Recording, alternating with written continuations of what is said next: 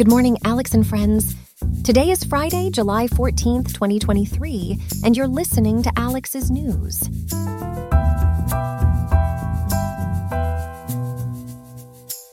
Get ready to crank up the AC, folks, as the mercury is set to hit a blazing 100.6 degrees here in Riverside with a low of 75.7. Now, let's dive into the news. We lead with a developing Hollywood drama, not on the screens, but behind them.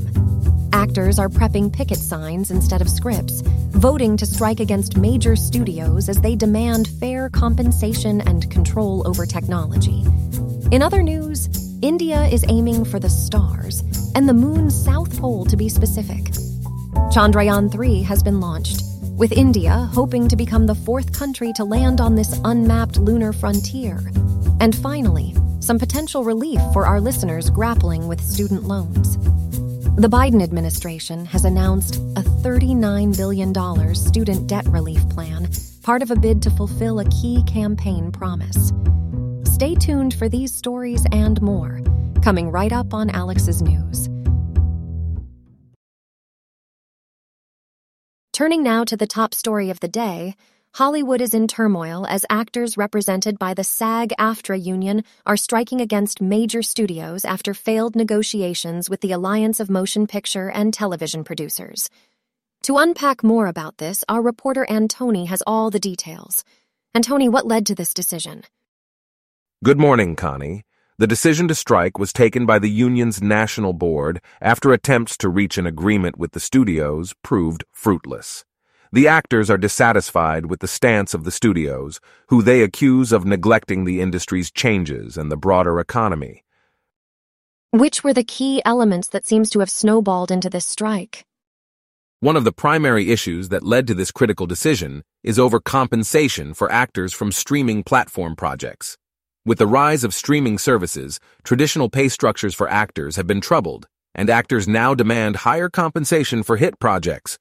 Additionally, they're seeking control over the use of artificial intelligence, showing how technology is becoming increasingly influential in the entertainment business.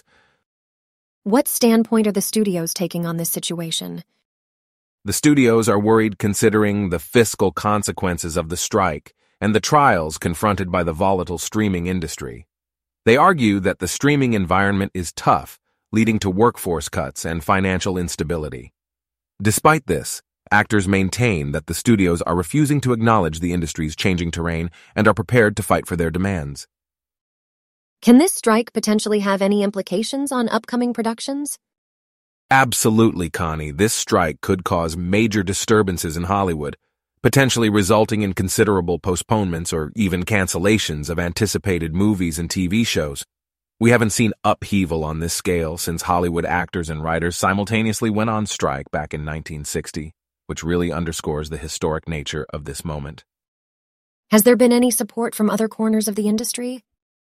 Indeed, in a show of unity, other Hollywood unions, including the International Alliance of Theatrical Stage Employees and the Directors Guild of America, are supporting SAG-AFTRA in their decision to strike.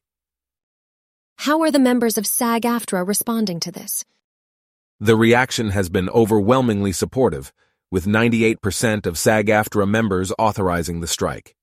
High-profile actors like Meryl Streep and Fran Drescher endorsed a letter emphasizing the importance of standing up to the studios, urging negotiators not to give in to studios' demands.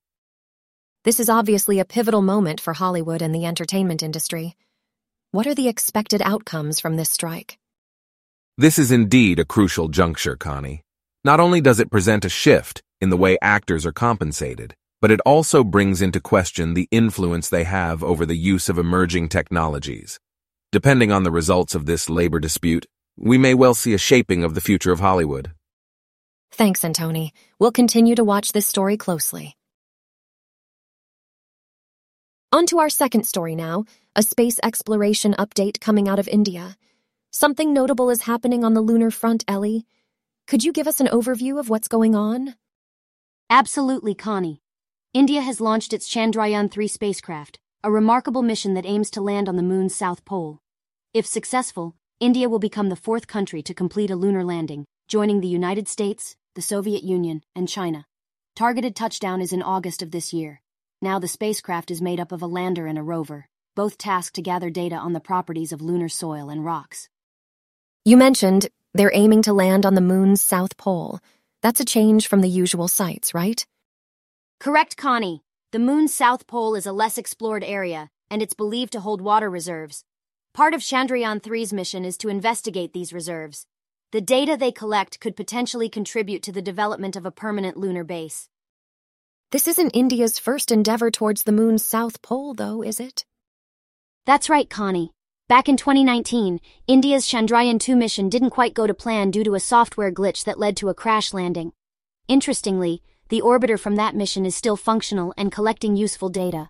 So this time the mission has been streamlined, omitting an orbiter and focusing on the lander and rover components. Beyond the scientific implications, this mission seems to be a source of national pride for India. Absolutely, Connie. The launch took place at the Satish Dhawan Space Center in Andhra Pradesh, and it has garnered significant attention across the nation.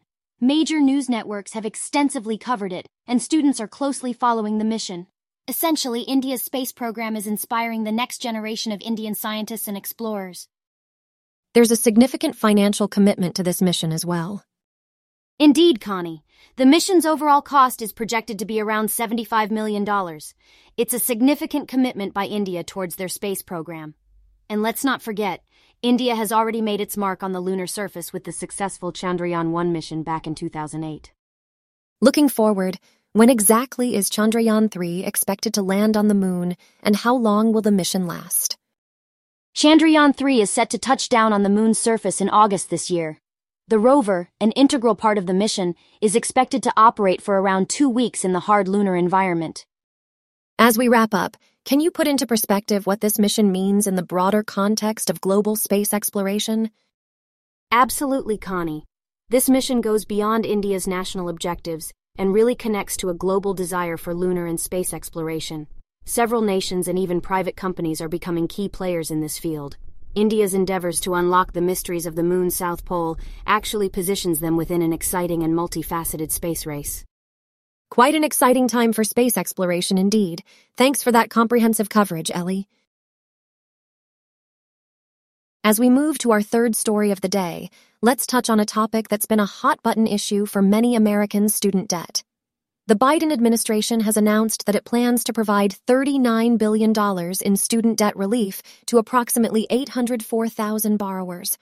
Arnold, our specialist correspondent in this area, is serving up all the insights on this key development. So, Arnold, what exactly is going on here? Well, Connie, this is part of the Biden administration's broader push for debt relief. As a part of administrative fixes to accurately count qualified monthly payments under existing repayment plans, this relief aims to rectify past failures and ensure that eligible borrowers get the forgiveness they deserve. The relief applies notably to borrowers with direct loans or federal family education loans. Interesting. Now, Arnold, the number $39 billion is significant.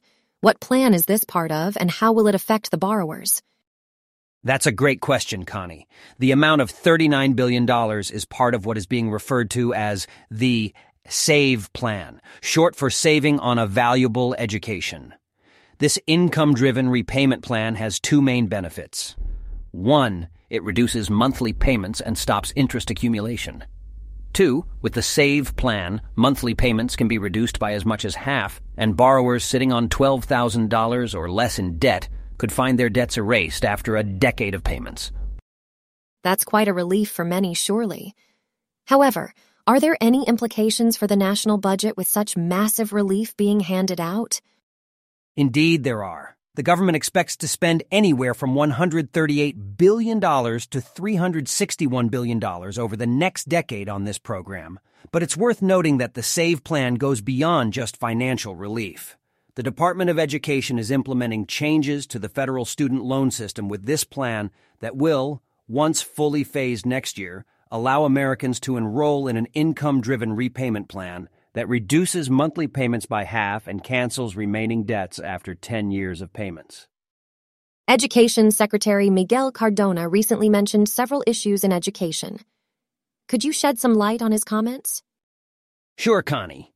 Secretary Cardona criticized the Supreme Court's decisions on student loan forgiveness and affirmative action, emphasizing access to higher education as an essential right. He also addressed systemic challenges such as teacher shortage, book banning, and declining student performance, underlining the significance of qualified educators, addressing learning loss due to COVID-19, and harnessing federal funds. Secretary Cardona was against book banning and stressed the importance of diverse materials in education. And finally, he reiterated the importance of building strong relationships with students and ensuring their well-being. It certainly seems like a lot is at stake here, but also a lot of tremendous help for those struggling with student debt. Thanks, Arnold, for giving us this comprehensive overview of the situation. My pleasure, Connie. It'll be interesting to see how these issues evolve in the coming months. That's all we have for now. Today's episode was made with GPT, ElevenLabs, and a program written by you. I hope you have a great day. I'll see you tomorrow, Alex.